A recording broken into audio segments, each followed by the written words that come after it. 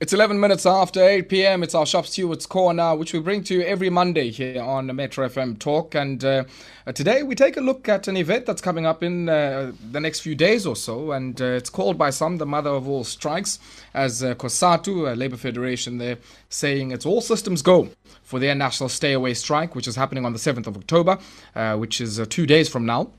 And they've asked workers to stay at home. And the protest is against a wide array of reasons: corruption, retrenchments, unemployment, gender-based violence, and what they see as attacks on collective bargaining. Now, workers have already started with their action, embarking on a go slow at lunchtime today and implementing the work to rule principle. And I'm joined on the line to chat briefly about some of the issues that have given rise to this particular strike, and more importantly, to hear the call that is being made here for all working people to stay away on Wednesday by Matthew Parks, Cosatu Parliamentary co-ordinator. Matthew, good evening to you and welcome. Good evening, Ayubanga. Thanks for having me. Matthew, let's maybe start off here. I mean, I think, we had a conversation last week with the General Secretary of SAFTU, and one of the things, we were talking to him about was, I guess the timing of this particular action. There's certain things that many working people feel have been an affront on their interests that have continued to happen. Maybe talk us through, this wide array of issues that has resulted in you hitting the streets. Ordinarily, we often see working people going to the street for a particular matter. It might be a particular workplace issue. But it seems here that some of these issues are larger macro issues, of course, also at a firm level, what you see as an attack on collective bargaining. Yeah, look, I think the starting point is that workers only go on strike as a point of last resort. It's not an easy decision for workers to take, because often it means no work, no pay. So really it's a point of frustration where workers just feel that the government is not listening to them, employers are not listening. So these are issues that we've been raising for months with government and business at NETLAC. Some of them we've been raising for years, and they just simply failed time and again to respond to them. So the original issues were the collapse of public transport, the collapse of metro rail, the violence in the transport sector, which has a huge impact upon workers who need to get to work on time. It impacts upon the productivity of the economy at large. You would have noticed in this lockdown how metro rail has simply been stripped to the bone by vandalism, by criminals. It's also been about the health and safety of workers, the right of workers to work in a safe environment. Over the years, many mine workers have lost life and limb. During the pandemic, many workers have been exposed as essential workers to COVID-19 with poor PPEs, which didn't protect them because of corruption within the procurement system of the state and politicians' insatiable appetite to continue stealing money all the time. But also, when workers, so those are the original certificates that we received from NETLAC for the strike. But workers also want to raise other issues as well, legitimately. The issues of corruption, the issues of unemployment, of retrenchment in the thousands or possibly millions of workers, the issues of crime, especially gender-based violence. And of course, public servants and other workers right now are very frustrated at how they see employers in government and even the private sector willing to walk away from signed wage agreements. And basically, on the one hand, they praise workers for nurses and teachers and police officers, sing their praises for what they've done during the lockdown. Yet at the same time, we have government walking away from a legitimately signed wage agreement. Yet at the same time fail to tackle corruption. So there's really a combination of frustration by workers. It is for Wednesday.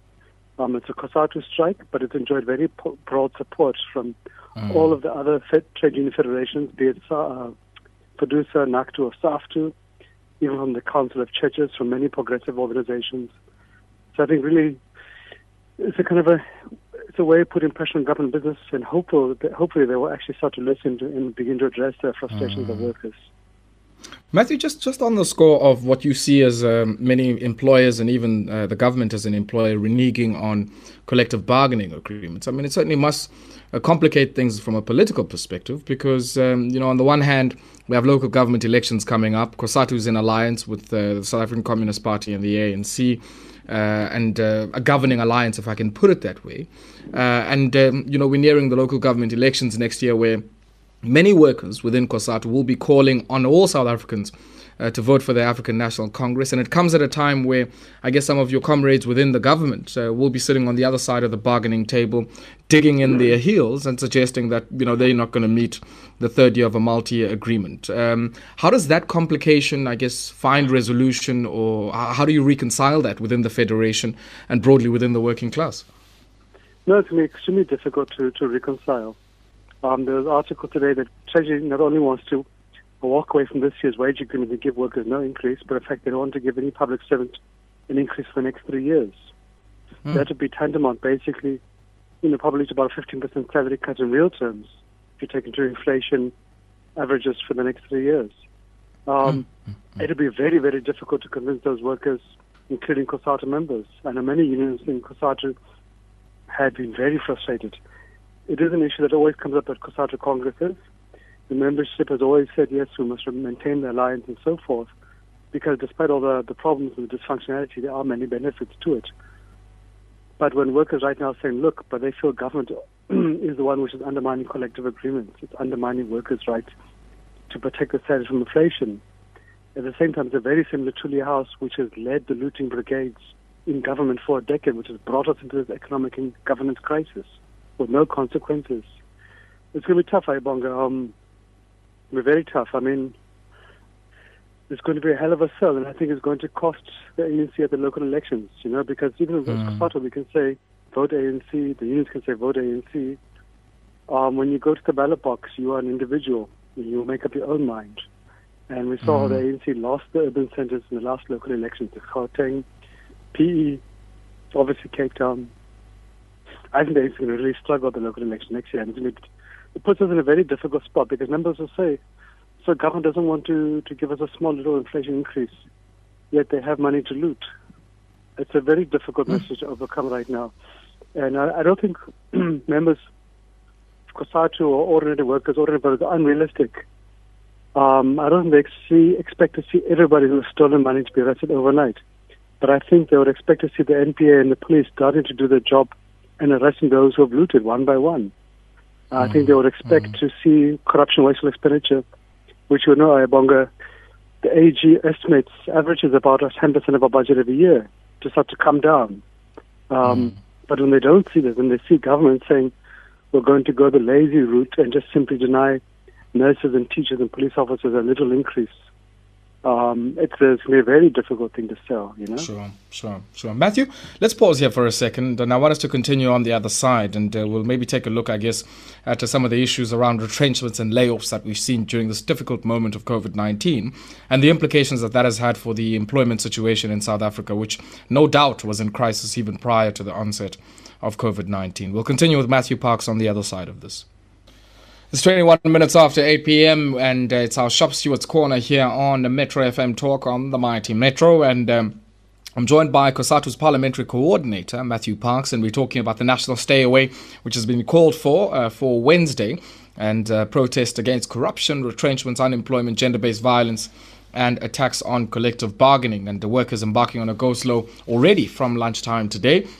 And I guess, Matthew, one of the other questions, certainly we've covered, I guess, the attack you see on the system on collective bargaining. I mean, I'm quite interested in your view on retrenchments. I mean, I recall probably just under 2 years ago, being at the Job Summit and a conversation being had there around creating a moratorium on retrenchments as a starting point to just even retaining the current jobs that we have. And I think, everybody, at least of all the social partners at NEDLAC, we're in agreement that we need people in employment. The businesses need it to spur on demand in the economy for the products they produce and the services they produce.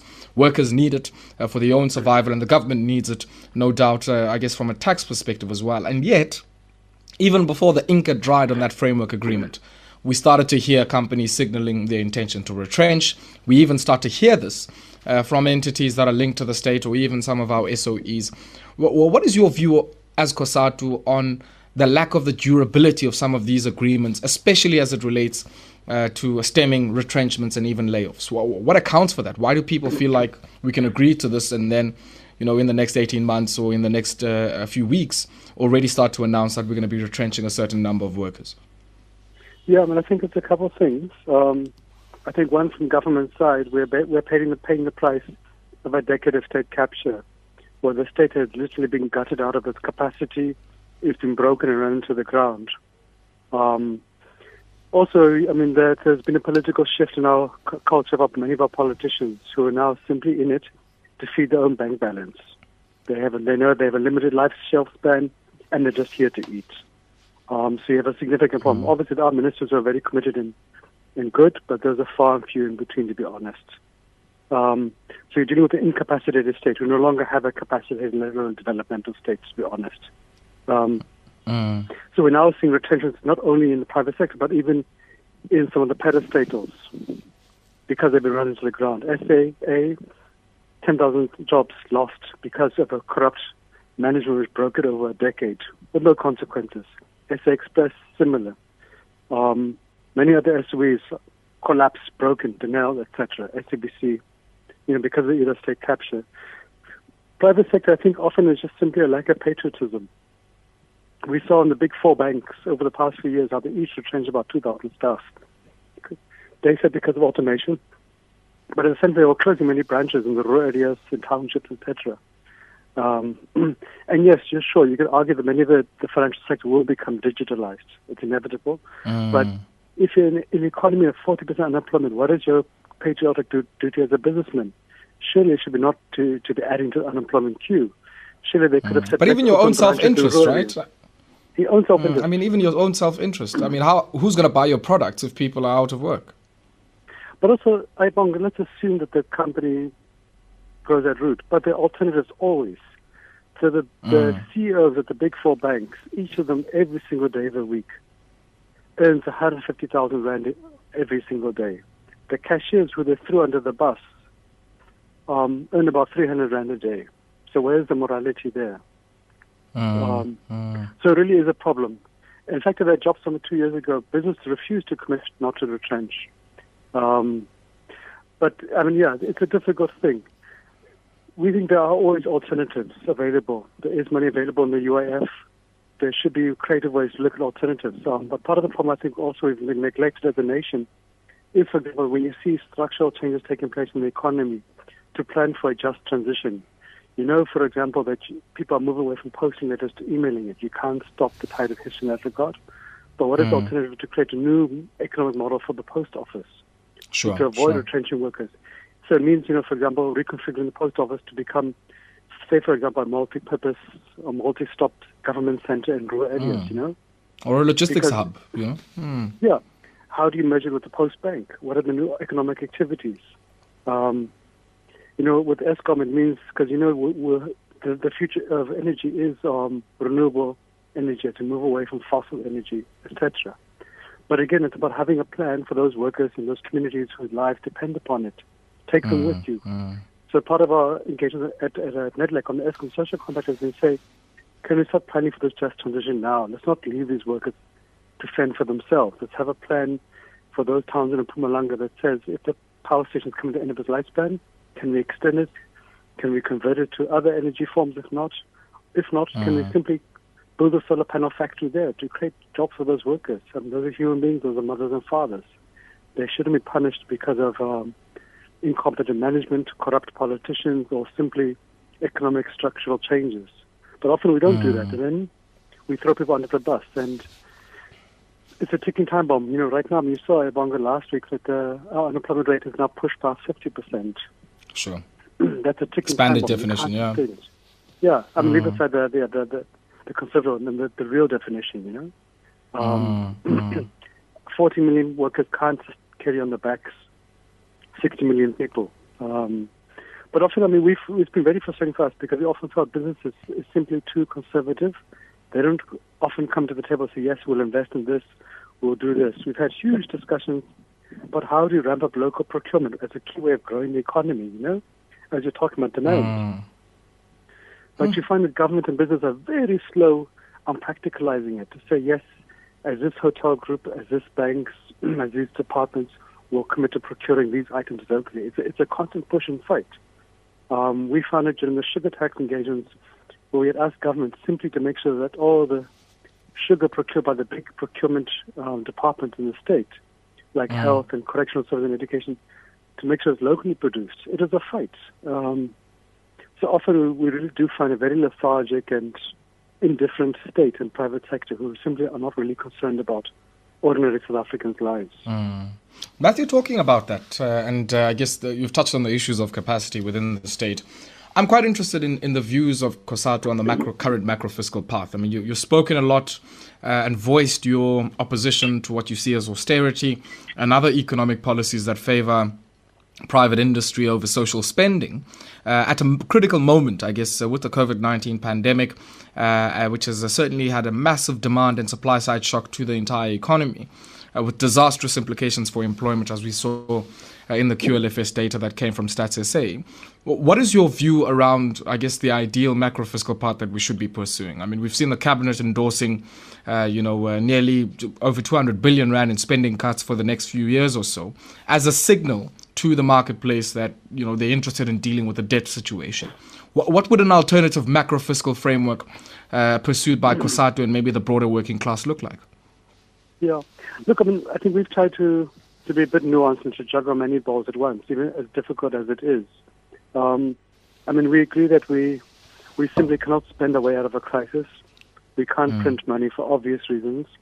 We also, we do believe the debt ratio right now is not necessarily a problem, but the growth trajectory is very worrying because we see what happened to countries like Greece when they got into the debt trap and then they had to go to the European Bank, or in our case the IMF, for a bailout, and that would be devastating for workers. It would be workers who would be retrenched, public services scrapped or privatized, public service wages would be slashed. So we're keen to avoid a debt trap that we've seen in many other African countries. But having said that, we think that Treasury is putting the horse before the cart, or might even be selling the horse and the cart. Because you're not going to grow the economy by cutting off badly needed injections into the economy. The economy needs cash to inject to grow. We think the priority should be about stimulating the economy. That'll help save companies, that'll help save jobs, and that'll help save revenue for the state. As those companies pick up, they'll be paying more taxes, which will ease the debt burdens on the state. Of course, Treasury colleagues always ask us, so where do you get the money from? Because we obviously do agree you can't print money, it doesn't fall out of the sky. We've proposed about 6 or 7 areas where they can get money from if they're willing to show the political will and do the hard work. It's very easy just to simply say we're not going to spend. It's again a lazy route of Treasury. If we lose 10% of our budget every year to corruption, wasteful expenditure, can we not at least reduce that by a third? That will save up 50 billion rand. Can we get all the SOEs back on their feet and stop being a fiscal drain in the state? Because remember, a lot of the bailouts in the past few years have been to the SOEs. To the SOEs, yeah. We propose to our own effort to assist in mobilization of funds to assist ESCOM as our own contribution to ease the pressures on the state, but also on the economy. Because if ESCOM can focus not so much on paying debts, but on investment and maintenance, that can help reduce load shedding. And load shedding was costing the economy about 13 billion rand a day when it was at its peak. The other areas is about SARS. Further capacitated SARS. I think the new commissioner is doing good work to deal with tax evasion. But equally, you would know that SARS only inspects about 5% of goods coming through our ports of entry. That's billions of rands lost to the revenue of the state, one. It also undermines and threatens local companies and jobs in the manufacturing sector. And, of course, it also wastes government money that's spent on industrial programs. So, for example, I think there was a report last week which said we lose about 3 billion rand a year because of illegal cars coming through into the economy. Similar across all the other sectors, It's also about, and we would agree that you do need to reprioritize budgets within the state. It was quite interesting when you look through the supplementary budget, how quickly government was able to shift a significant amount of money away from some, I think we would say, wasteful expenditure items like traveling, consultants, advertising, travel allowances, etc. So we think there is still some fat within the state you can reprioritize to key economic departments. But it was quite worrying, Ibongo, when talking about growing the economy, how government or Treasury cut money from critical economic departments. So they cut 1 billion rand from tourism, almost 2 billion rand from trade industry. They cut 2 billion rand from Add stats, I say, to that. Yeah. Yeah, and they cut another 2 billion from public transport. And the other issue also, Ebong, is that, look, I mean, the state can play so much of a role. We think the PIC needs to prioritize investments that will benefit workers and pensioners. Often they invest in very dubious projects, but they should invest in ways which will help protect pensioners' money, but also grow the economy, create jobs, because pensioners and public servants, etc., whose money the PIC has been playing with, are under huge strain because they support many unemployed relatives. So if you can create jobs, it eases the pressure on them. But I think the last thing that government has got so much it can do, the private sector must come to the party. So we've been raising the need for the banks and investment funds under the existing Regulation 28, the Pension Funds Act, to invest in ways which grow the economy instead of just simply benefiting the fund administrators. Can they invest in government bonds, in ESCOM? Can they invest in factories and manufacturing which will create jobs? And again, increased revenue for the state. But what they often do is just simply speculation for the benefit of the fund administrators. The pension funds, which are defined benefits, don't get any benefit. And really, it's enrichment at the expense of pensioners and workers. So, but the banks have to come to the party, I mean, they've really been shameful during this period. The banks actually offered very little assistance to the economy right now. All they did was to give some people who wouldn't be able to pay the loans, they gave them 3 months deferrals. They didn't write off the money. It was just simply kicking the can down the road for 3 months. But there wasn't new money injected in the economy. The only new money you saw in the economy during this period was from workers' money. It was the Unemployment Insurance Fund, which has pumped in to date about 45 billion rand into the economy. Government itself, with the exception of the SASSA, increased the benefits, which are quite helpful to pensioners, hasn't injected much into the economy. So really, yeah, I mean, you'd really need to find the government and the private sector playing a much more creative and progressive role. I think the last thing, Ibong, is that, a third of ESCOM generation capacity is going to come off grid in this decade. ESCOM doesn't have much money to invest in new generation, so where is it going to get the money? The real source will be from the green energy funding available internationally, which often is quite and the green bonds attractive. and all of that, Yeah, it would help reduce ESCOM's debt burden. It's often very attractively structured, and it will enable ESCOM to invest in renewable energy and to do it in a way which creates jobs. So I think first, that's where we will find the money. So it's not rocket science. It's straightforward stuff. But again, it's about the political will of government and business. Can they come to the party? Matthew, just lastly, before I let you go, just any message to many working people who are listening into this conversation about the action on Wednesday, as you continue to reiterate it, of course, on the back of all of the issues that we've been discussing? Sure. I think number one, it's about workers expressing their anger to government and to business about many issues, from job losses to the collapse of public transport, to the health and safety of workers, to corruption, to gender-based violence, etc. Number one is for workers simply not to go to work on Wednesday. It's a protected strike, so workers cannot be dismissed for embarking on the strike. If they need to get a copy of the strike certificate, they can get that from any Cosatu or Cosatu union offices. There will be Cosatu activities throughout the country in all the provincial capitals, in Cape Town to Parliament, in Pretoria, to union buildings, and in many other rural towns. So they can go to the Cosatu website, or they can contact Cosatu's provincial offices and join it. But number one is simply just to stay away from work and to send a message to government and business that enough is enough. Okay. Matthew, we'll have to leave it there. Always a pleasure catching up with you. Matthew Parks is the Parliamentary co-ordinator for the Congress of South African Trade Unions, Cosatu, and speaking to us there about the National Stay Away, which is happening on Wednesday. That was our Shop Stewards Corner. In the next few minutes or so, we're going to take a look at what's been happening out in Dark City in Mangaung, in relation, of course, to the asbestos saga. And we'll also check in with some of the remarks Angie Muteka made today on the occasion of World Teachers' Day.